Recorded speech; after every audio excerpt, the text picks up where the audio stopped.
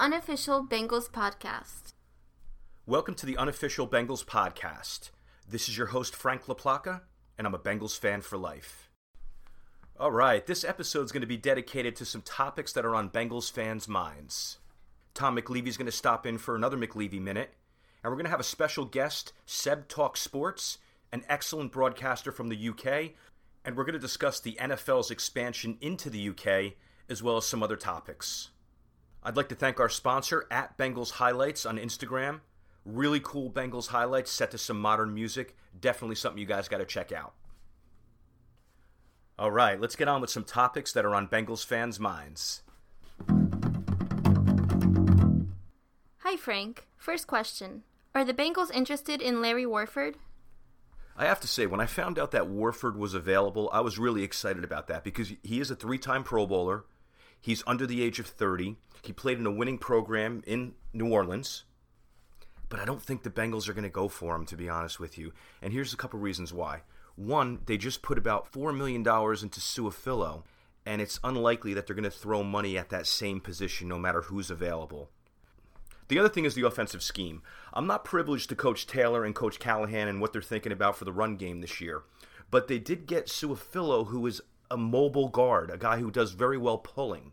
From what I've read about Warford, he's more of a straight-ahead run blocker. He's, a lot of brute strength there, but not really known for his quickness. If they plan on having a lot of pulling from the interior linemen, then Su'a-Filo is probably going to be the right choice for them.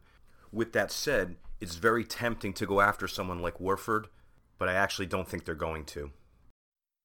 Will the Bengals add a veteran quarterback? As far as adding a veteran quarterback, we have to first consider who's out there. So you have Cam Newton, and you have Joe Flacco, and then you have a bunch of journeyman guys after that. No one who's really made that big of an impact in the NFL. So really, you're going to be targeting Newton or Flacco. And I have my reasons for not wanting to go with either one of those guys. Cam Newton's coming off a couple big injuries, and if he comes on this roster with his personality, he's going to try to beat out Burrow.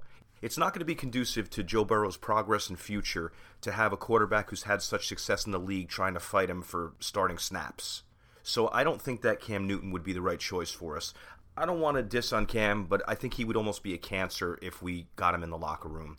You know what? Let him go to Pittsburgh. Let him do his thing there. As far as Flacco goes, he's coming off a pretty significant neck surgery, and I don't think he's going to be back until August. He doesn't have a lot left in the tank at this point. You could see that last year.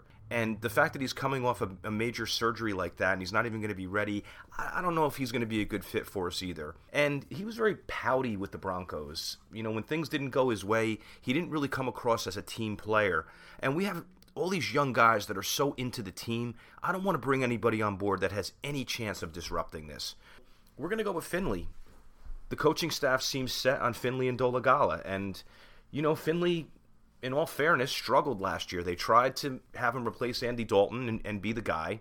He was great in preseason, but some of his vulnerabilities showed up when he played in those 3 games for us. You could see that he didn't have elite arm strength, and he was a little bit overwhelmed. Granted, he was a rookie. Everybody deserves another shot. So you know what? They're going to give him another shot. They're going to keep him on the roster, and they're going to have him back up Burrow this year.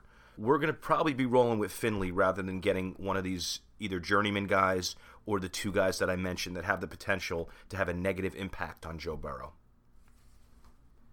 Can the Bengals win 7 to 9 games this season? This is the big question. Again, a lot of people keep referring to us as the Bengals. I know that whole deal. But when you think about it, we have 6 new starters on defense. That's a revamped unit. And they're all improvements over what we had last year. They have to be better on defense, especially run defense. A.J. Green's coming back. People are questioning, is he going to be healthy? I mean, who knows? But it's A.J. Green. He's worth a win or 2 right there. So you take the 2 wins from last year, throw in a win for a better defense or 2, and throw in another win or 2 for AJ, you're already up to 6, right? Everybody gave us an A minus for the draft that we had, so we're obviously bringing in some players that the NFL general managers and pundits agree with. And we're bringing in a quarterback who had the most prolific college season ever. Call him a one-year wonder, call him what you want. I love this guy. You could see he's a winner. You could see he's going to be as prepared as anyone in that locker room or anyone in the NFL. So, yeah, I'm drinking the Kool-Aid. I'm going to say that Burrow's going to make a difference, and he's worth a couple wins alone. We have the improvements on the offensive line. Su'a-Filo is going to be an improvement over what we had last year. And Jonah Williams. I've had my questions about his ability to jump right in and be an impact player, but he is the 11th pick in the draft. You know, if they moved up to 11 this year and grabbed one of those highly rated tackles, you know, we'd be penciling him in as a 10-year starter. So hopefully Jonah Williams is going to be that too. So again, 6 new starters on D, A.J. Green coming back, an A minus in the draft, most prolific quarterback in college history, 2 new improvements on the offensive line, and Joe Mixon's on the rise. You know, he struggled the beginning of last year, mostly because of blocking, but he's a hell of a player, and you could see he's just starting to come on. So we're going to get another few great seasons out of him as long as he stays healthy. So with all those factors, we better damn well win between 7 and 9 games this season. Is it possible that we will trade Gio or Dunlap?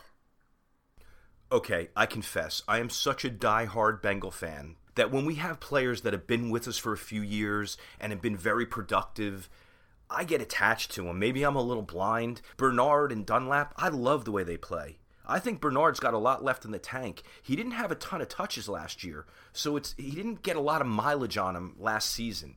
And why not? You have him under contract for 1 more year. I know you're paying him a fairly decent sum, but why not give him a chance to be in the system with Burrow? He's a pass-catching running back. Burrow's going to need that as an outlet guy. And Bernard's not badly rated in pass blocking. If you go to PFF, his pass blocking rating is not bad.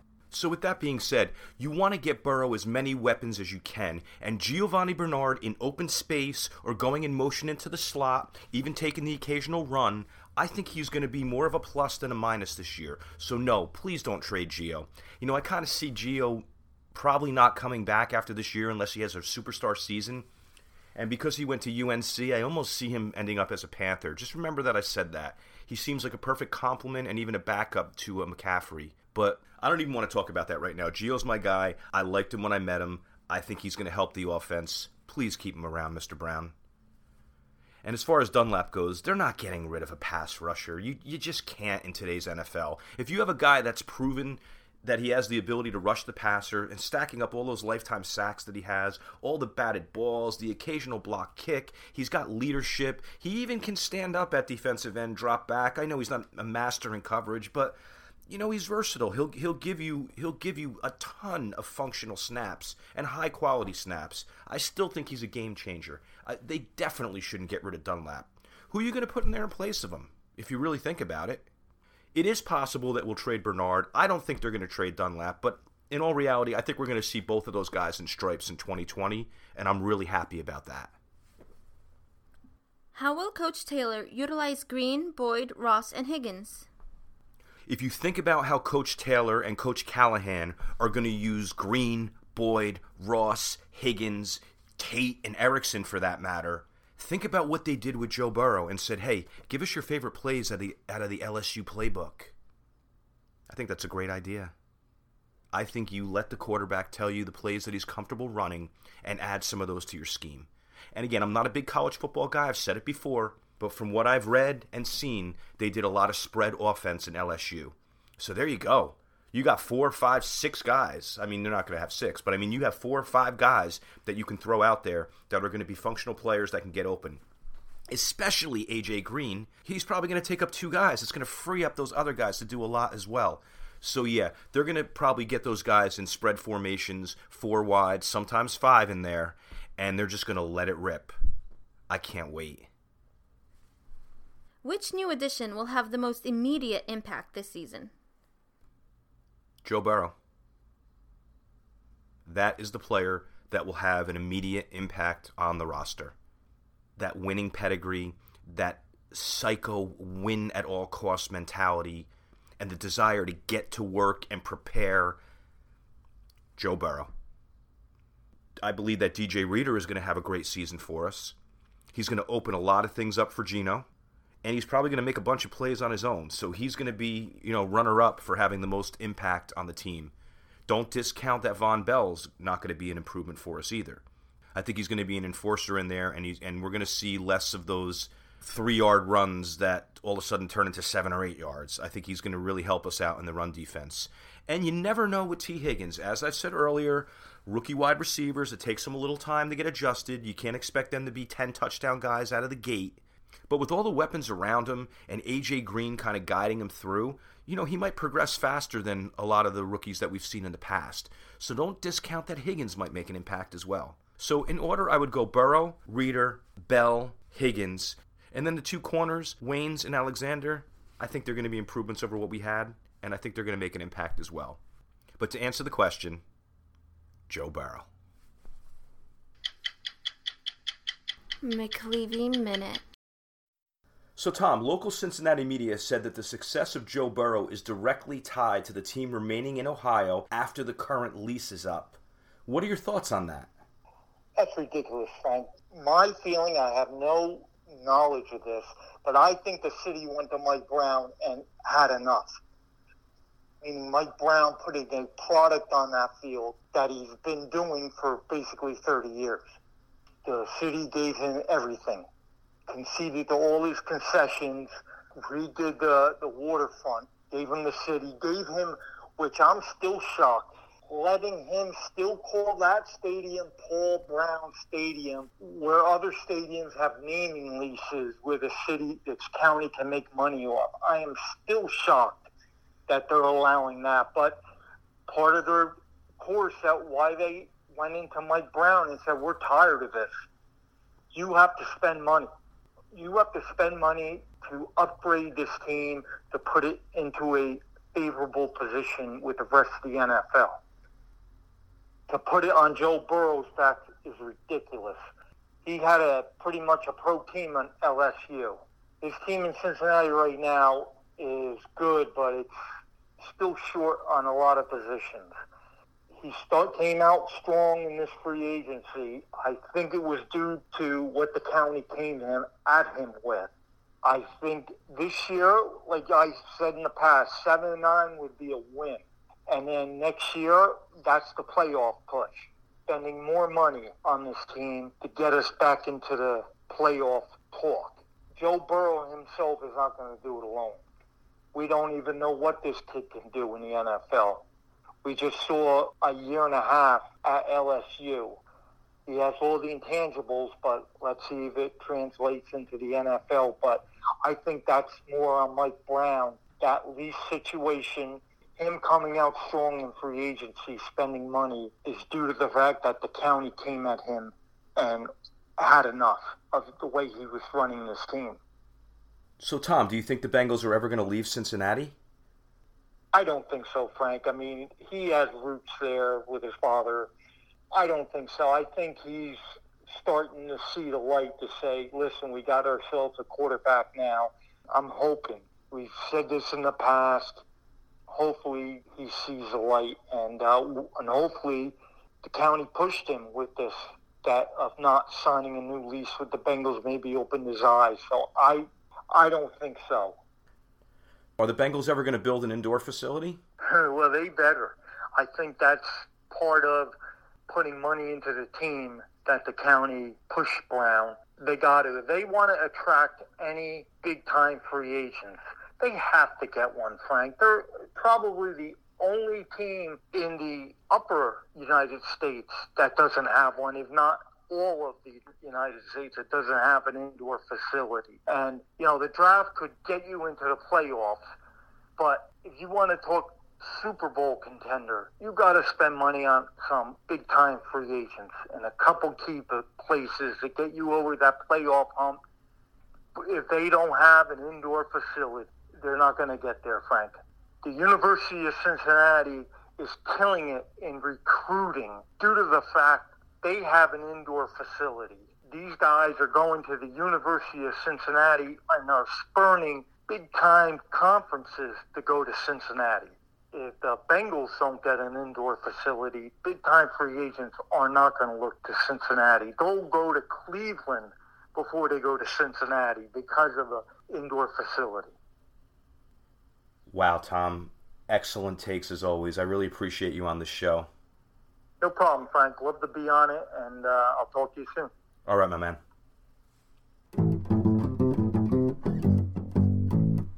Seb Talks Sports. All right, I'd like to welcome a very special guest to the Unofficial Bengals podcast. He's a gentleman who is on Instagram and a bunch of other forums, and it's called Seb Talks Sports. He's a friend of ours from the UK, so he's got some interesting perspectives on the NFL from a UK fan's point of view. So we're going to get right into this. Seb, how are you today? Yeah, I'm good, man. How you doing? All right, man. It's good to have you on. Thanks very much.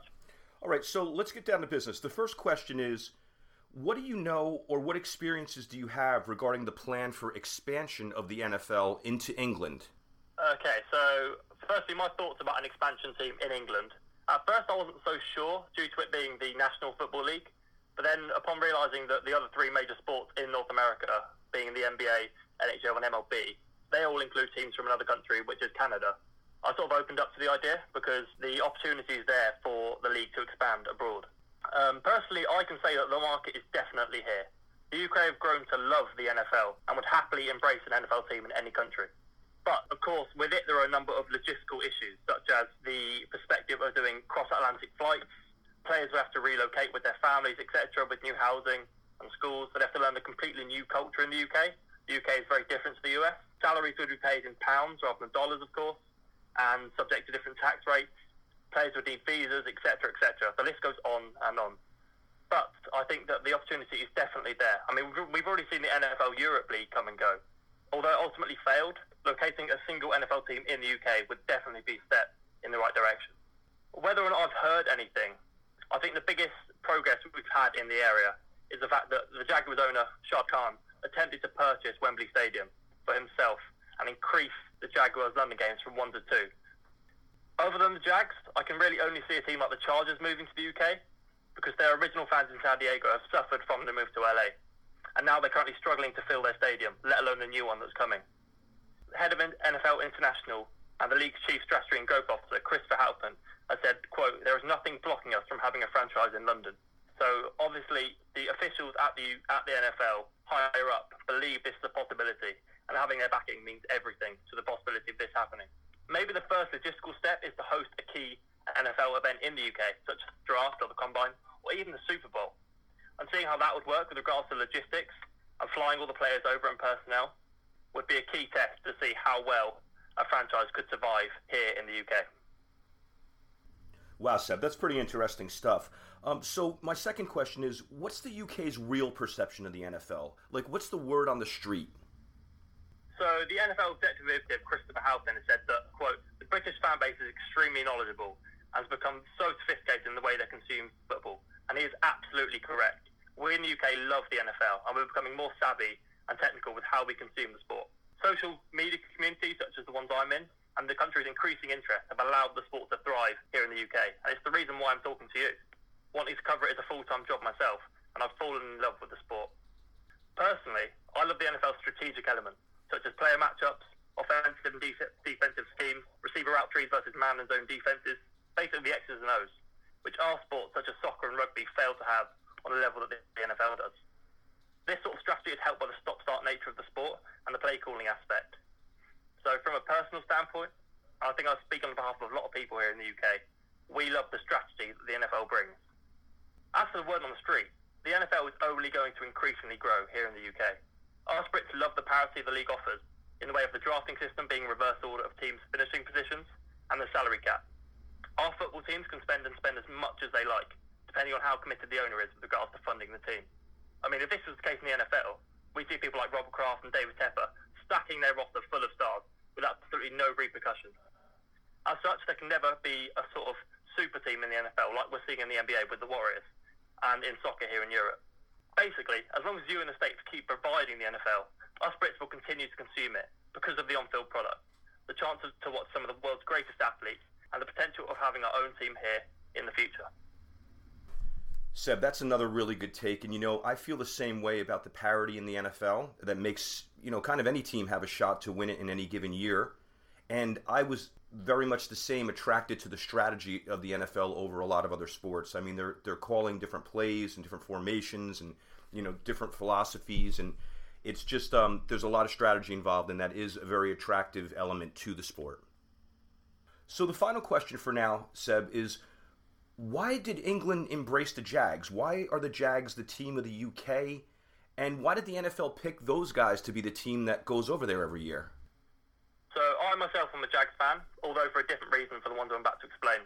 I personally went there on holiday, and the Jags team was the only team I could see in the home stadium. So I took to the Jags naturally.